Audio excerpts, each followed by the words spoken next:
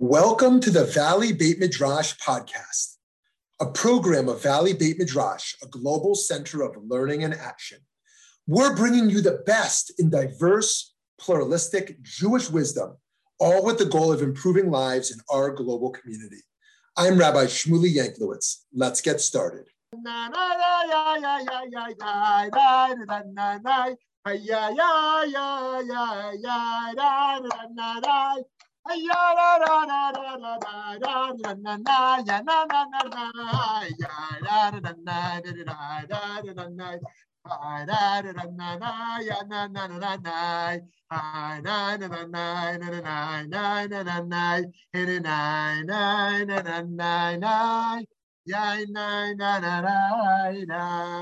Shalom, shalom, holy friends. Wonderful to see you. Thank you so much for being here.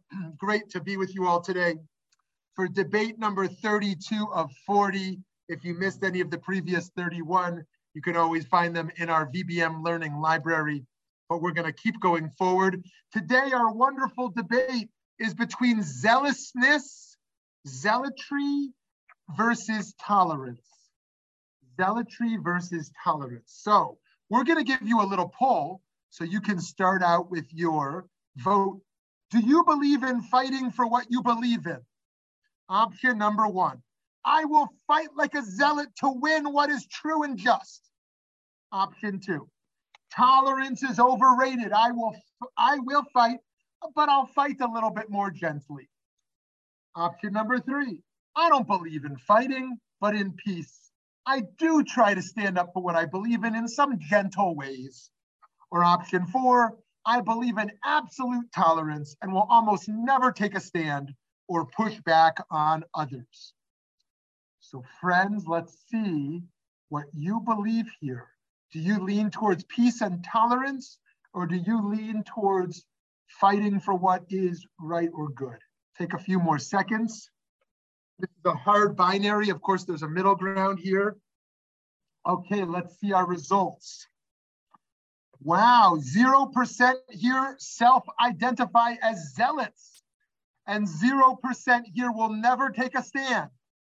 But 44% say they are fighters, but they fight gently, and 56% say they don't believe in fighting, they believe in peace, but will stand up in very gentle ways.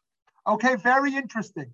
So we are going to explore this theme throughout a few thousand years of Jewish thought, and then we're going to open the conversation. So here we go. Should we be certain and forceful with our ideas? Steve, I'm thinking of that quote you texted me yesterday. Let me share this quote briefly here, if you don't mind. Oscar Wilde: the truth is rarely pure and never simple. The truth is rarely pure and never simple. Very interesting. Should we be certain and forceful with our ideas? Should we be uncertain and unforceful? Should we be somewhere in between? This is a crucial religious and moral question. It's also a question relevant to all who believe in anything passionately beyond the moral and religious, whether theological or political or intellectual in nature. The case for Kina means zealotry. The case for Kina is very easy to make. It's the story of Pinchas. Here's what we learn about Pinchas in Sefer Bamidbar in the book of Numbers. The Lord spoke to Moshe saying, Pinchas, son of Eleazar, son of Aaron HaKohen, has turned back my wrath from the Israelites by displaying among them his zealousness for me, so that I do not wipe out the Israelite people in my passion. Say, therefore, I grant him my Brit Shalom, my covenant of peace. It shall be for him and his descendants after him a pact of priesthood for all time, because he was zealous for his God, violently zealous, thus making expiation, atonement for the Israelites. So very interesting. We have this disturbing story where Pinchas sees behavior he doesn't like, and he violently responds to it. And we think that would be condemned. And yet God celebrates his zealotry, his opportunity to react in the moment to what he believes is right. Pinchas acts with zealotry upon witnessing an act of moral depravity in his view, and God seemingly rewards him. The Talmud explains this story in Talmud Sanhedrin. What did Pinchas see that led him to arise and take action? Rav says he saw the incident taking place before him, and he remembered the law.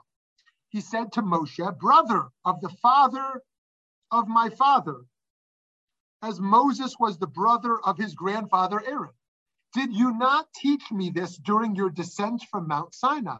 One who engages in intercourse with a Gentile woman, zealots strike him. Moses said to him, let the one who reads the letter be the parvanka, the agent to fulfill its contents. So very interesting. Today, as we talked about last time, interfaith relationships, intermarriage is extremely common in America. But in the biblical era, they were called upon to be zealots in opposition to such a matter, as we saw from Pinchas, and Pinchas is celebrated. So there's a fascinating principle found in several places in the Talmud of halakha ve'ein morin kain. This is the halakha, but we do not teach it, right? It's very interesting. This is the law, but we don't teach it. In the case of Pinchas's zeal, this principle may indeed apply. In other words, while his actions were technically correct, we shouldn't necessarily teach others to act accordingly. In fact, the Ben Ish Chai wants to limit the application so that we don't seek to emulate this behavior. Here's what the Ben Ish Chai, the great Sephardic teacher of the 19th century in Baghdad, writes about this. Did you not teach me this during your descent from Mount Sinai? That's the version in the Gemara. Teach me and not teach us in the plural. And it seems that only for this one incident, just for me, Pinchas, you taught this law as it was certain from on high that I, Pinchas, would fulfill it. Okay, very interesting. So, when I first became a parent, I felt you can't tell your kids to not do something that you do. That's called hypocrisy. If you do something, you can't tell them to not do it. Okay, I'm going to disclose to my small group of friends here a bad habit I have. I have a very bad habit, probably my worst habit, although maybe there's some competition there, that my kids have noted every time I do, that ever since I was a high school athlete, I sometimes spit in the parking lot. I don't know why I do it. There's nothing in my mouth. I just find myself make a little spit in the parking lot. I have no idea. It's not conscious, but they tell me, why did you spit in the parking lot? I say, I have no idea. I say, don't spit in the parking lot. They say, but you just spit in the parking lot. So my 3-year-old walks around spitting in the parking lot. You know what I mean? So I used to think, maybe you shouldn't do anything that you tell others not to do, including your kids. That's, you should try to be a moral exemplar. You shouldn't be a hypocrite. And then I start to say, well, can't you still articulate things as right and good, even if you can't meet the bar?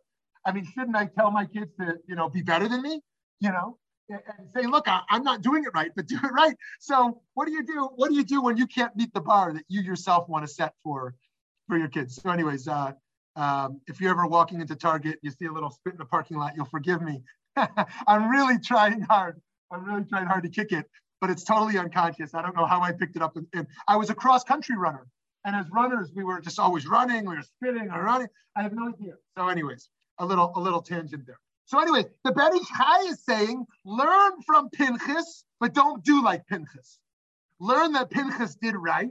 So sometimes we can teach something, but as right, but not do it. Right?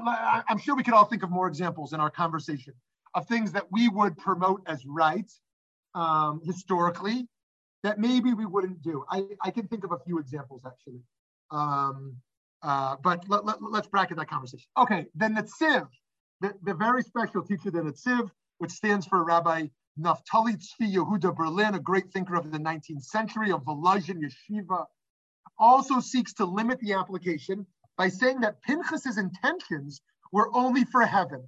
That's to say that an action is not only judged by the consequence or by the deed itself, but by the motivations involved, and he had holy intentions. How many today in their own zealotry could claim that? So here's what it says in the Amak Davar, his commentary. Because he was zealous for his God, he deserves the covenant of peace, the Brit Shalom. Not only because he has turned back my wrath through his zealousness, and had he not reached God's wrath, he would not have deserved the covenant of peace. Not so, but rather because he was zealous for his God. Was his anger and wrath only for the sake of heaven? Therefore, he received the covenant of peace. Okay, so it's almost like, your child buys you a present that's a really horrible birthday present. It's just a horrible birthday present, but you see in their eyes so much goodness and sweetness. They're so happy to give you this little wrapped present of like shaving cream or toilet paper. Like, oh, this is like a horrible present, but the intentions are so pure and so sweet. You're so happy to receive this present. So too, God might say like, oh, I don't really love this thing you've done, but your intentions are so good. They're so good. And so it's received with love. It's received with love. And so nonetheless, many religious zealots today, right? What's like the worst thing you could be is like in our day, a religious zealot, like that, right? So we're kind of trying to nuance this a little bit. Religious zealots today, as well as many other biblical figures, indeed believe that they are acting purely for the sake of heaven and not out of rage and not out of ego, and therefore have the license to act. That's precisely what makes it dangerous, is that the religious zealot actually thinks they're serving God. How else can we understand the zealotry of Dinah's brothers who slaughtered the people of Shechem? I'm sure you all remember the story, but just in case, Dinah, the daughter of Jacob, is raped. And rather than talk to her, engage her, ask her what she wants, the brothers go and commit a mass atrocity. They go and wipe out the whole town of Shechem. And so on the one hand, their intentions were, to avenge justice, to bring dignity back to their people, to protect the dignity of their sister. On the other hand, what did these religious zealots just do? The case for tolerance, on the other hand, so we just said it's very easy to make a Jewish case for zealotry. We talked about Pinchas. Now, the case for tolerance is also not very hard to make. We learn in Proverbs, in Mishlei, a calm disposition gives bodily health. Passion is rot to the bones, right? So what is Proverbs saying over there? It says, these people of passion, these are not thinkers. These are not people of balance. These are not people of nuance. The people of passion are zealots. These are people who are running all over the place, causing problems. They're living by their emotions rather than their minds, right? Proverbs says, no, be of a calm disposition. Slow down, calm down, think about what you're doing. Don't let your passions get away from you. We are to master the trait of menuchat hanefesh, equanimity, rather than be led astray by our desires and passions. Song of Songs, Shir Hashirim, has even stronger fighting words for extremism. It says over there, let me be a seal upon your heart, like the seal upon your arm. For love is fierce as death. Zealousness is mighty as Sheol. Its darts are darts of fire, a blazing flame. So Sheol is another Hebrew word for hell, just like Gehenna is purgatory. Sheol is like the underworld of Hades, so to speak. And it says zealousness, kina, is as mighty as Sheol, right? The devil, so to speak, is the zealot, right? So the Ramban, Nachmanides, not to be mistaken with the Rambam, Maimonides, says in his commentary on the Torah, the only place where we find the language of zealousness, which by the way is the same Hebrew word as jealousy, to be jealous, jealousy and zealousness are both kina, so it's interesting thinking about the root of those two words, is in matters of avodah zarah, idolatry. And this is so because Israel is the one Hashem consecrated. And if God's people, God's servants turn to other gods, God is jealous, just like a person is envious of a woman when she goes with another one of his servants, when he takes on another master. And the same language is not so with regards to other nations to whom Hashem gave the heavenly array. Okay, so let's fast forward from the Torah to the Talmud to see how the rabbis explore this issue of Rabban Yochanan ben Zakkai, one of the most influential rabbis in the Talmud. who can be seen as the quintessential model for living with equanimity. We learn about his religious personality from this story. And if you're interested in Rabbi Yochanan ben Zakkai, here in the notes, I put a number of other sources you can learn about this amazing figure. But here's one of the great stories. Ready? The sages said about Rabbi Yochanan ben Zakkai, the teacher of Rabbi Eliezer, in all his days, he never engaged in idle conversation. And he never walked 4 cubits without engaging in Torah study and without donning phylacteries, which is tefillin. And no person ever preceded him in the study hall. And he never slept in the study hall, neither substantial sleep nor a brief nap. And he never contemplated matters of Torah in alleyways filthy with human excrement, as doing so is a display of contempt for the Torah. And he never left anyone in the study hall and exited. And no person ever found him sitting in silence, i.e. being inactive. Rather, he was always sitting and studying. And only he opened the door for his students, disregarding his own eminent standing. And he never said anything that he did not hear from his teacher. And he never said to his students that the time has arrived to arise and leave the study hall except on Passover Eves, when they were obligated to sacrifice the Paschal lamb and Yom Kippur Eves, when there was a mitzvah to eat and drink abundantly. And Rabbi Eliezer, his student, accustomed himself to model his conduct after his example. Okay, so this seems like a pretty regular Talmudic explanation, but what's happening here is Rabbi Yochanan ben Zakkai, his greatness is found in his balance, in his consistency, in his calm disposition, in his discipline, in his structure. I know many people, they're totally unpredictable. This day, they're on time. The next day, they're late. This day, they're really focused. The next day, they're in a bad mood, right? This day, they're going to really exercise. This day, they're going to skip it because they don't want to do it, right? They're totally unpredictable. They have no sense of discipline, of order, of structure. I know other people, if they say 9 o'clock, they're there at 9 o'clock. If they say they're gonna do this, they're gonna do that, right? They are going to live with a sense of discipline, of structure, of order. And Rabbi Yochanan ben Zakkai, while there's a case to make for spontaneity, there's a case to make for a person living with passion. Rabbi Yochanan ben Zakkai is celebrated precisely for his lack of zealotry, precisely for his middle of the road disposition. So we can perhaps learn people's character best in times of crisis. Indeed, we learn a lot about Rav Yochanan ben Zakkai. It's going to become clear soon why we're talking about him.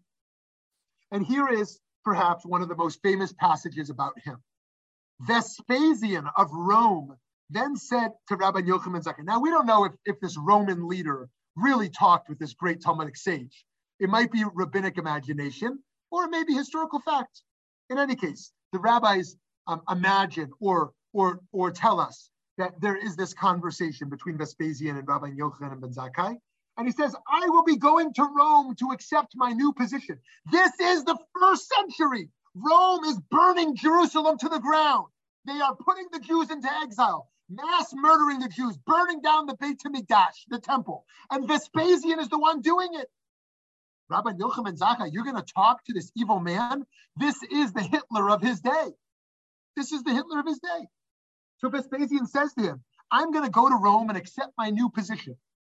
And I will send someone else in my place to continue besieging the city and waging war against it. But before I leave, ask something of me that I can give you. I'm going to be your genie. I'm going to be your genie because I like you. I'm going to give you 3 wishes. Rabbi Yochanan ben Zakkai said to him, give me Yavne and its sages. One of the most famous lines of the entire Talmud. Give me Yavne. I'll explain that in a moment. And do not destroy it. And spare the dynasty of Rabban Gamliel. That's his second request. And number 3, and do not kill him. Kill them as if they were rebels. And number 3, give me doctors to heal Reb Tzadok. Rav Yosef read the following verse about him, and some say it was Rabbi Akiva who applied the verse to Rabbi Yochanan ben Zakkai. I am the Lord who turns wise men backward and makes their knowledge foolish, as he should have said to him, to leave the Jews alone in this time. Oh, so immediately Rabbi Yochanan ben Zakkai is critiqued in the very passage that makes him famous. They say, what should he have said? He has the Hitler of his day He has his attention, and he's killing everyone and exiling everyone and burning everyone's homes down, destroying the Beit HaMikdash, the temple. This was everything to the Jews. There was no other special place. The temple was the only place. And the rabbis say, you should have said, stop it. Stop it. You've done enough. Let us go. But he didn't do that. He said, give me this city of Yavne, save Rabban Gamliel, and heal Rav Tzadok. What in the world kind of request is this? You've got the main leader of the world who's destroying your people, and that's what you ask for? Now, it's important to know, at this very same time, we're going to go to this. Just like in the Warsaw Ghetto uprising, there were Jews in the Holocaust who fought back. There is no critique to be given to Jews who did not fight back. We are in no position to critique those who, for whatever reason, were not able to fight back. But we can also understand why Jews, like in the Warsaw Ghetto, had no chance of winning, but still fought back. We can understand why they would do that for their own pride, for their own sake of dignity, why they would not just lay down like sheep, which is not saying that anybody who did not fight back was just laying down like sheep. Of course, it's not a fair critique. So we will see in this first century, the first century Common Era, Jews who fought the Romans, the Bar Kokhba revolts. We're going to come back to that. We see Jews who were pacifists. And then we see Rabbi Yochanan ben Zakkai. He's got this opportunity. And what they're saying is, you should have asked for everything. But he knew he couldn't get everything. So he asked for what he could get, what he believed he could get. Now, maybe he was wrong. Maybe he could have got everything. But he could have got bupkis, right? If you had the option of having a lottery ticket where you're going to win $1 million or you're going to win zero, there's actually a ton of interesting psychology studies about this. You could have a lottery ticket where you've got a good chance of winning $1 million. Let's say it's a rare contest, or getting bupkis, you get zero. Or you have the opportunity of an easy $200 free. Which would you take? You've got, let's say you got a 1 in 100 chance you're going to get the $1 million, and 99% chance you got bupkis, or you've got a guaranteed $250. So there's a ton of interesting psychology experiments on what people are going to do. So Rabbi Yochanan ben Zakkai had to make a bet. And his bet was, if I ask for too much, even slightly too much, this guy's either going to kick me out or kill me or go even worse. I got to get what I'm going to get. And what he did in this moment was invented Judaism. I know this sounds radical. He invented Judaism as we know it. Priestly Judaism was destroyed. The temple was destroyed. The korban, the animal offerings, the animal sacrifices, that model was gone. And what he did was he founded intellectual Judaism.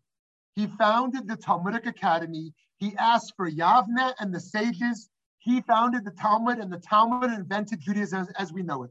The synagogue, the prayer, the ritual, the holidays in the formations we know it.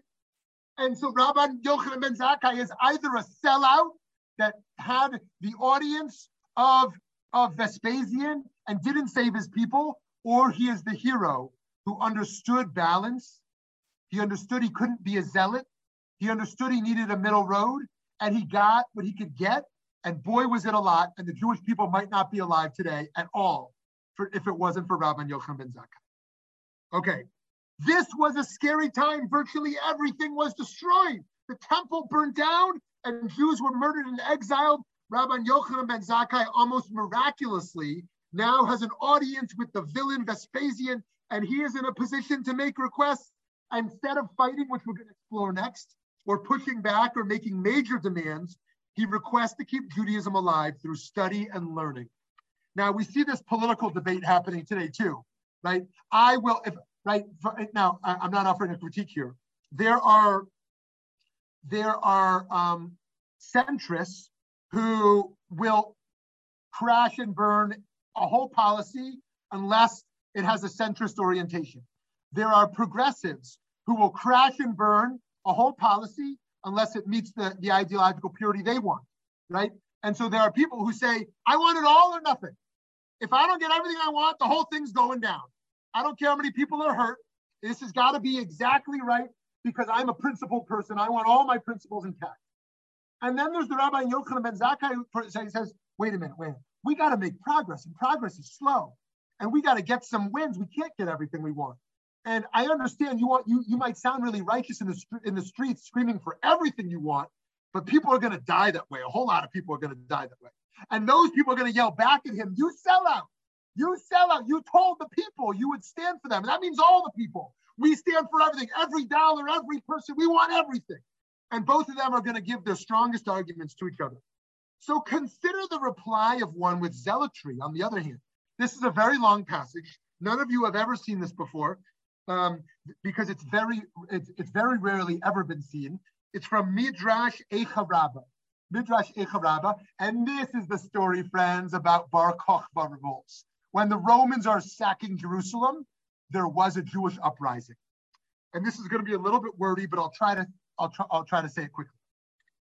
Rabbi Yochanan said 80,000 pairs of hornblowers were sent to siege on Beitar, and each of them was in charge of a number of troops. And there was the Ben Kozba, as I wrote down on the bottom, also pronounced Koziba or Bar Kokhba. And he had 200 soldiers of chopped fingers. The sages sent for him and said to him, how much longer will you continue to mutilate the people of Israel? They said, why are you fighting? You can't stop the Romans. You're killing Jewish people. By trying to fight back, you have no chance. He said to them, and how else should I check them? They sent for him and said, anyone who does not tear the cedar out of the Lebanon, do not write it in your list. What was the power of Ben Bar Kokhba? They said, when he went to war, he would catch the bullet stones in his limbs and would kick them back and kill some people. Rabbi Yochanan said, when Rabbi Akiva saw Bar Kokhba, he would say, a star has shone from Jacob. The star of Jacob has shone. This is the Messiah. They thought he was Mashiach, right? Because you forget, there's two Mashiachs. There's two Messiahs in the Jewish tradition. There's Mashiach ben Yosef and Mashiach ben David. We always talk about Mashiach ben David. Who is that? The Messiah of peace. The Messiah who comes to the world telling us that there's going to be a peaceful world. But before the Messiah of peace comes, there's the Messiah of violence. The Milchemet Gog Magog. There's going to be a war in the world, World War III. I mean, God willing, it's World War III and not World War IV, because that means there's one in between there. Right? There's going to be a war with Mashiach ben Yosef, and this Messiah is going to wage war. That's the zealot. That's the zealot Messiah. And then there's going to be the peaceful Messiah. Okay, so they think he's Mashiach. They think he's the Messiah. Rabbi Yochanan ben Torta said, Akiva, weeds will rise in your cheeks, right? You're going to be buried. And still the son of David does not come. For 3.5 years, Adrian placed a siege on Beitar, and Rabbi Elazar, the Modai, sat in sackcloth and ashes and prayed and said, Lord of all the worlds, do not sit in judgment today. Do not sit in judgment today. Because he, Adrian, could not conquer Beitar. He thought of withdrawing. There was one Kuthite with him. He, the Kuthite, said to him, to Adrian, long live your spirit. This day I am causing you to conquer it. But every day the chicken sits on its sack, and on ashes you cannot conquer it. That Samaritan said what he said and entered the country. He found Rabbi Elazar standing in prayer. He made himself whisper in his ear, but Rabbi Elazar did not feel it. They went and told Bar Kokhba, your uncle wants to hand over the state. He sent for that Samaritan. But he, Bar Kokhba, said to him, what did you tell him? He said, if I tell you, I will reveal the king's secret. And if I do not tell you, you'd kill me. You'd better kill me then. The king kills me, so I will not reveal the kingdom's secret. Nevertheless, he thought about betraying the state. When Rav Elazar finished praying, Bar Kokhba called him. Bar Kokhba said to him, what did this guy tell you? He said to him, I have not seen this man. Bar Kokhba kicked him and killed him. At the same time, a voice came out and proclaimed, oh, you who fear the idol, who leave the flock, shall be destroyed on his arm. And on the eye of his right hand, his dry arm shall dry, and the eye of his right hand shall darken dark. The Holy One, blessed be he, said, you have broken the arm of Israel and marked the eye of your days. Therefore, that man, his hand will wither, and his eye will dim. Immediately, Beitar was captured and Bar Kokhba was killed, right? The great revolt of the Jewish people was smashed. They went and brought his head to Adrian. They brought his head on a stick. He said, who killed him? They said, this one soldier. He did not believe them. He said to them, go and bring me his body. They went and brought him his body, and a snake was found on his arch. He said, if God had not killed him, who could have, to fulfill what was said? If not, because it disturbs the vineyard, and the Lord was betrayed them. Okay, friends. So moving towards a conclusion here. We saw zealotry in the Bible with Pinchas. We saw the opposite of zealotry as we learned it from Proverbs and as we learned it from Ramban. We saw the balance and equanimity from Rabban Yochanan ben Zakkai, who wants to get what he can get. And we saw the revolt as it emerged from Bar Kokhba, who was willing to be incredibly violent in opposition. One might say that the Rabban Yochanan ben Zakkai tradition is followed today by the Haredim, by the ultra-Orthodox population, you might say. And the Bar Kokhba revolts are still playing out today with the proactive, sometimes militant Zionists who are willing to physically fight for freedom, right? What do the Haredim say? We won't join the army. We're not willing to die for this fight. What do the religious Zionists in Israel say? We're willing to fight for this land. We're willing to fight for this freedom, for this self-determination.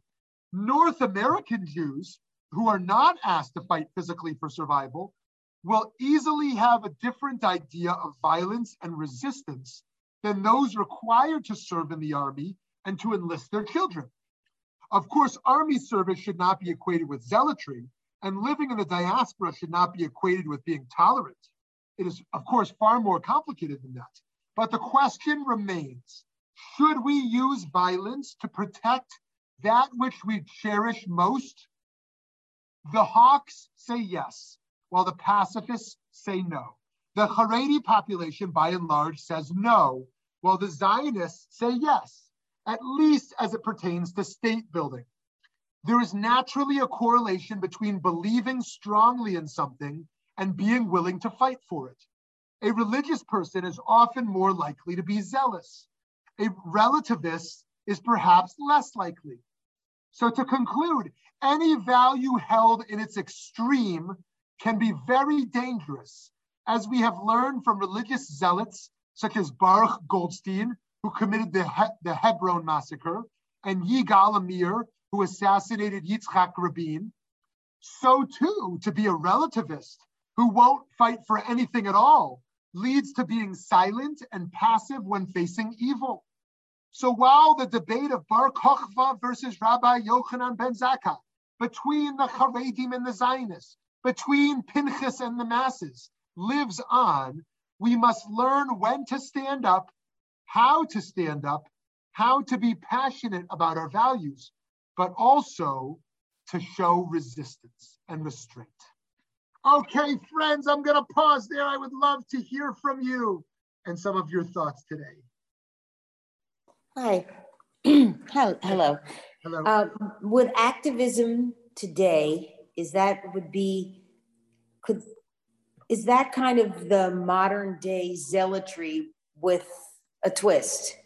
I mean, it's still standing up for what you're fighting for and actually doing something about it, but without, necessarily violence or anything like that. So okay, awesome. Speaking to the activist here, so. Thank you, Cheryl, for that great question. So, what exactly is zealotry? Cheryl's asking a wonderful question. So there's a different word we would use sometimes called impulsive. Impulsive means someone acts quickly on their desires rather than having restraint upon their desires. So how is being impulsive different than being zealous? I think the difference is, and tell me if you see it different, is that zealotry is acting upon ideology rather than personal desire. So if I want a piece of cake, I don't think for a moment, I just take a bite of cake. That's impulsive. If I tell someone I think I don't like their nose, I don't think, is this a nice thing to say? I don't like your nose. I just say, I don't like your nose. That's impulsive, right? That's not a zealot. The zealot is someone who has an ideology of the world and is willing to act impulsively upon that ideology. Now, it's not only impulsive, it can also be not impulsive. This person may have a political strategy and they may have planned it out for months. And they are a zealot without being impulsive because they are acting extremely upon their ideology in the public realm. Now, the public realm is a crucial thing. Someone who does acts like this in the private realm might be a jerk, but they wouldn't exactly be a zealot. A zealot is someone who operates in the public sphere. So Cheryl's question is a great one. So let me ask this. Maybe you, I don't think any of you, but maybe you or someone you know is a diehard sports fan, right? There is a team, they literally live and die by them. I mean, I can't relate to this, no offense to anyone else, but someone who they cry when their team loses. They throw things at the screen. They had they lived in a previous era, they would have been like a soldier and is all about their nationalist identity. But they live in 21st century America. So instead of being some, radical soldier, instead they're all about the Chicago Bears.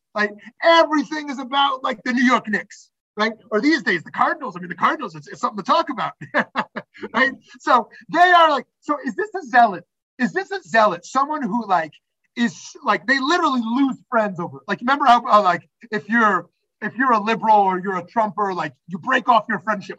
People couldn't maintain these friendships anymore. It's oh, the divides are too strong. We can't talk to anybody anymore. Right? So too, it's like that. You're a Bears fan. It's not a joke. I'm not your friend anymore. I'm not your friend. I can't relate to it. But there's people like this in the world. No offense to them. Okay, so is that a zealot? Is that a zealot? Someone who is so committed to their sports team that so we wouldn't call that a zealot, even if they're gonna be full of rage when their team loses or euphoria. All of their inner disposition is connected to how their team plays. But let's go to the activist or in the political activist. So what is the differentiation between a zealot activist and a more measured activist? So the most popular way to show that that contrast would be between well, first of all, it's easy to call the person on the side you don't like a zealot, right? It's harder to call someone on your side a zealot. But the easiest contrast was Martin Luther King versus Malcolm X, right? Martin Luther King was very fervent, but he preached nonviolent resistance, right? Malcolm X promoted violence.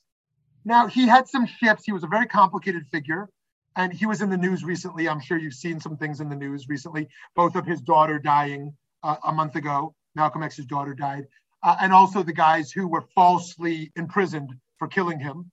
So there's been some interesting Malcolm X news recently and some reframing of his narrative in life and his assassination. But Malcolm X promoted violence. Now, some say MLK appreciated to some degree the role that violence played in the resistance, even though he promoted non-violence, but we could bracket that. Let's take it on the Jewish side. In the formation of the state of Israel, there were Jews who were part of defense forces. Then there were Jewish terrorists. I know that feels like a complicated phrase to use, but a terrorist is clear. Someone who bombs innocent people for their cause is a terrorist, right? If you bomb the army, that's called warfare, right? But if you bomb the innocent people in a hotel or you bomb a whole ship of people, so at that crucial time, there were Jewish. Now, some people say we wouldn't have won. We wouldn't have won. We would have survived without that. Okay, but nonetheless, so one measure of zealotry has to do with, do you engage in violence or nonviolence? But I think it goes beyond that. I think it goes beyond that towards two other factors. One is, are you a pragmatist? Meaning, do you want incremental wins, or do you basically want everything, not incremental wins? If you are a preacher of the ideals and you never want to be called a sellout or a moderate, then you can be a zealot because you're not willing to take anything but everything, right? Okay. Now that's not me saying that approach is wrong. I'm just saying that is one approach, as opposed to the one who says we need incremental change. The other model I would say is, and I can detect this quickly in terms of who I'll work with and who I won't. Those who are very planned and measured with calm, and those who don't contain their rage. Those who don't contain their rage or don't stick to the plan, they're not able to stick to the plan. And if you're in a moment of civil disobedience, or you are in a moment of high stakes affair, like when I remember being in the streets of downtown Phoenix for thousands of people at a Black Lives Matter, and I remember standing right in between the very young Black activists in their early 20s and a line of police officers. And while I was clearly marching with the Black Lives Matter activists, I'm most certainly not anti-cop. And so I am pro-cop, and I'm most certainly anti-racist and pro-Black Lives Matter. And so I was standing there in the middle as wanting to be a person of maintaining order, clearly standing with the activists, but also aware that some of these people I don't know may operate with rage. And what happens in that moment, if one of those activists is a zealot, if one of those activists does throw something, right?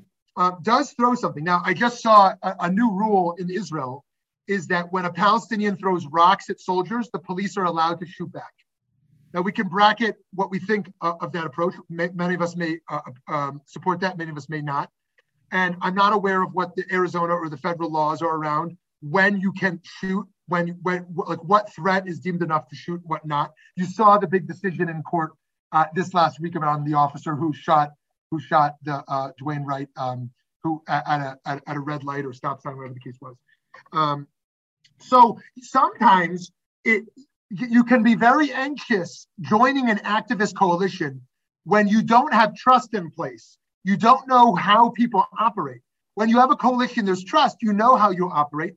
When there are partners that you don't know, could somebody act with zealotry that could lead something to violence? And all of a sudden, you are a part of the group.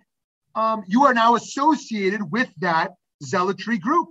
You are now in a violent scene and a part of the group that was violent. And so there's a huge risk to joining, especially rallies that emerge in a state of rage. When there was police brutality and there were deaths of innocent Black men, and people hit the streets in rage, I wanted to be in the streets with them, understanding that rage.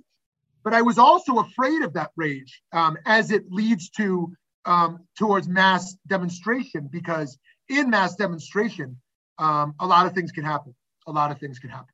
And so, to get back to Cheryl's point, I view a crucial part of my spiritual activism is the spiritual work, which ensures that in the most tense moments, you have total clarity. That's what Moshe does in front of Pharaoh. Moshe is in the most tense moments, standing in front of the leader of the world, of Paro, and he tells him, you're getting plagues.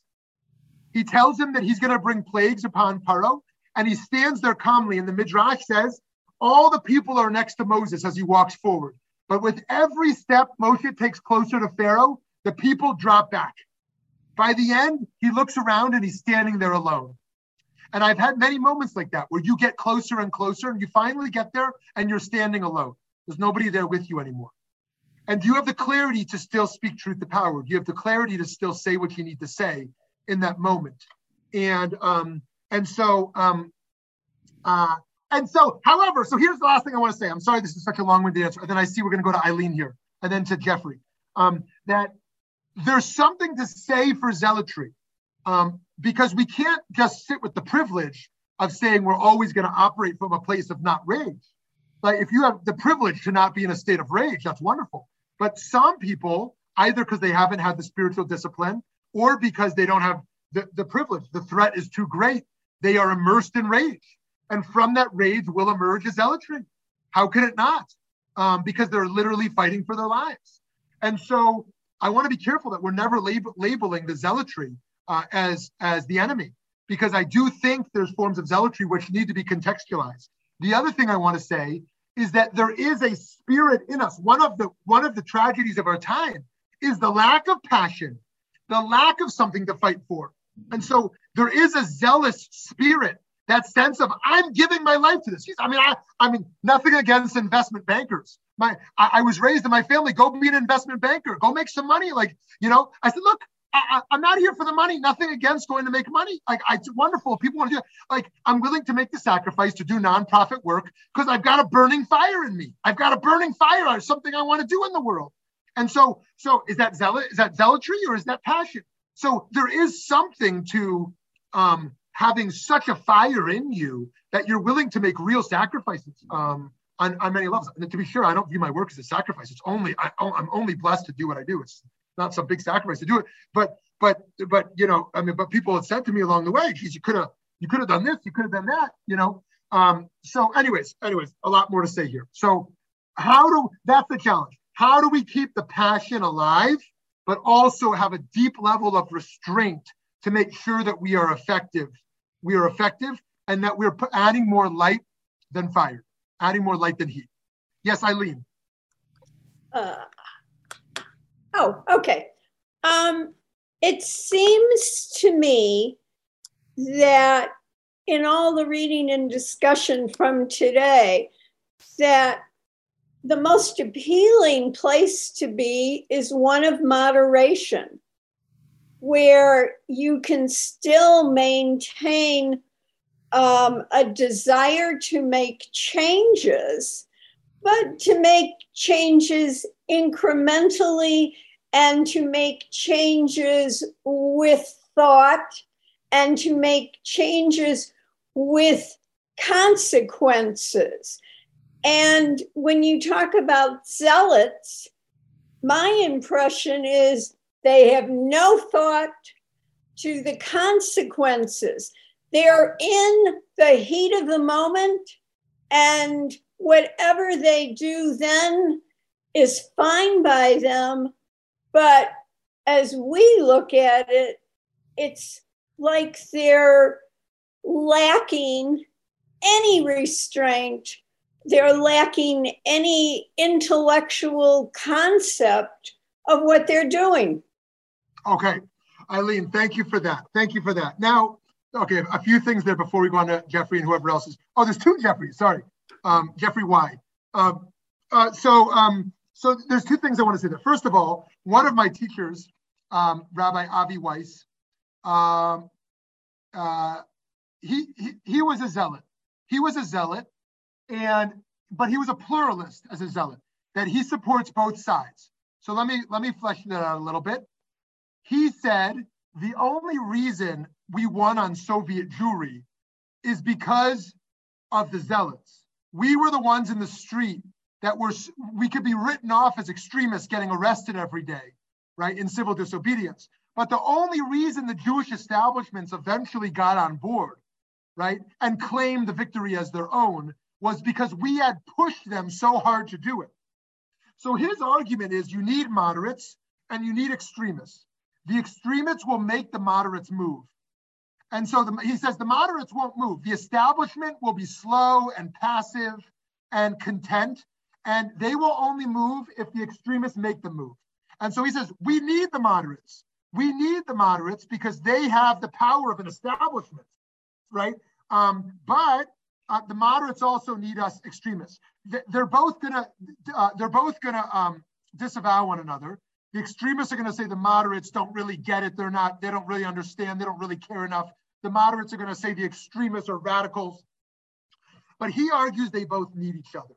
And so it's an interesting case to make, even though he had a particular approach that he took. And so that may actually be true. And if we look at the history of causes, and we look at the relationship between the zealots and the moderates, I think we would see they're playing off each other. So yes, Jeffrey, why?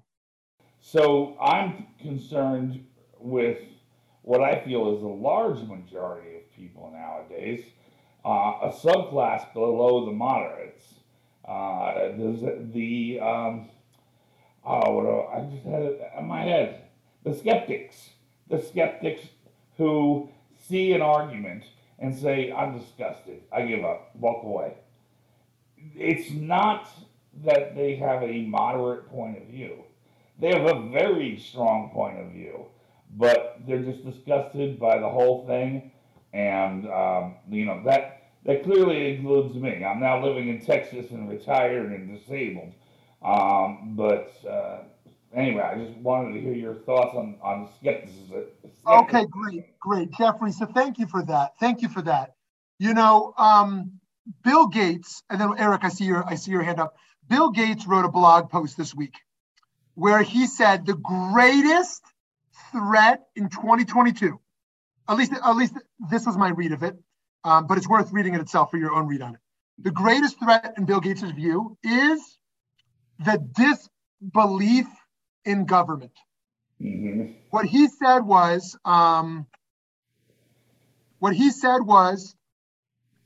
that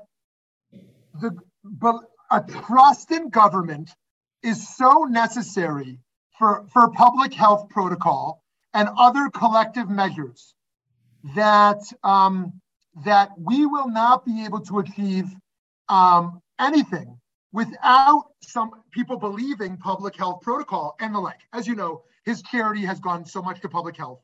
And so he thinks that this disbelief is going to be at the foundation or the core of the breakdown of American society. Now, he might have said the great problem is COVID, the great problem is poverty, the great problem is the anti-democracy work, but he thinks that if we don't trust government, then we will lose the fundamental collective enterprise that makes anything possible.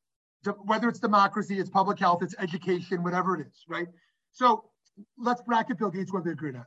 Now, this skepticism, people on the far left are skeptical. They say, wait a minute, I vote Democrat, but I don't get the stuff I want. What's going on here? People on the far right are very distrusting of government. They say, oh, I don't even believe democracy worked. It was a fake election, right? They say, this government is all corrupt. I can't trust any of these mask protocol or these vaccine mandates. So we see it on the far left and we see it on the far right. And we also just see it beyond the far left and far right. People who are just fed up. They're just skeptical of the whole thing. Politicians, it's all about ego. It's all about money, right? You can't really create real change in the system, whatever it is you want. And so on the one hand, I understand the skeptic. And to be sure, one of the reasons that I'm a religious activist or a spiritual activist rather than a politician is because I'm skeptical of politics. I think the system itself, the people who want to be a part of it, the people who want to operate within it, I think there's some questions to ask the way our systems operate and the way that change takes place. And so I'd rather be on the outside of the system agitating for change than on the inside of such a system. So I appreciate the skeptics who are skeptical of people in elected office or skeptical of the system itself, and at the same time, I really believe fundamental to Jewish thought is that we embrace the imperfect. We cannot stay in relationships if we only want to be in a relationship with perfect people. We cannot stay at a job if we only want to be at a perfect job.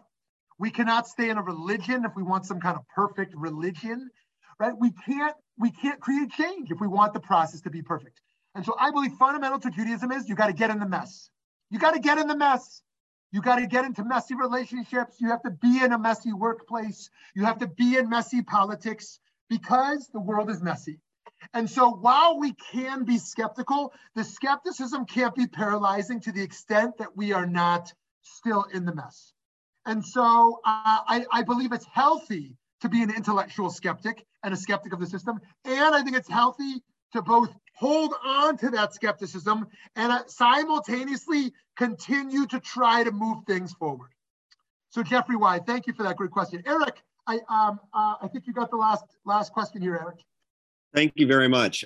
You brought up some great points about the notion of attributes that are being would define a zealot, and attributes that will kind of define in the camp of tolerance. My question is, when you see certain attributes of being applied in when you see attributes from one camp being applied by the other, things that are traditionally like zealots, as you said, physical violence, and tolerance is more tend to non-physical violence, but now it takes one attributes and definition of one camp to the other. Do you see that that's kind of like the notion of attributes and what is defined as, I guess my question is, do you see that evolving in a healthy direction to what is zealot and what is tolerant, if there's kind of a switching of different attributes, or they're evolving in that sort of way? Okay, I don't think, maybe that doesn't make sense, but I just like you. Maybe just stay at the last part again, because I think I get it, but I want to be sure. All right, it just like, if you took, do you see that what is defined as zealot or what is defined as tolerant, is that going in a healthy direction? Like if they're evolving to take different attributes and tactics, technical procedures, but are being applied by the other camp, or is it? I see. Okay. Oh, okay. Very interesting. Right. So, Immanuel Kant, the great German philosopher Immanuel Kant, believed that we should live by the categorical imperative. And what the categorical imperative meant for Immanuel Kant was that we should only do what we can universalize. That is to say, I should only do, going back to my point about spitting in the street and being, the hypocrisy of what we do and what we say we should do. I should only do what I think would be a good world if everyone did it. If everyone did what I'm about to do, this would be a good world, right? And so I can't choose to do something, according to Kant, that if everyone did it, it would be a problem. I can't make myself an exception to the moral rule, okay?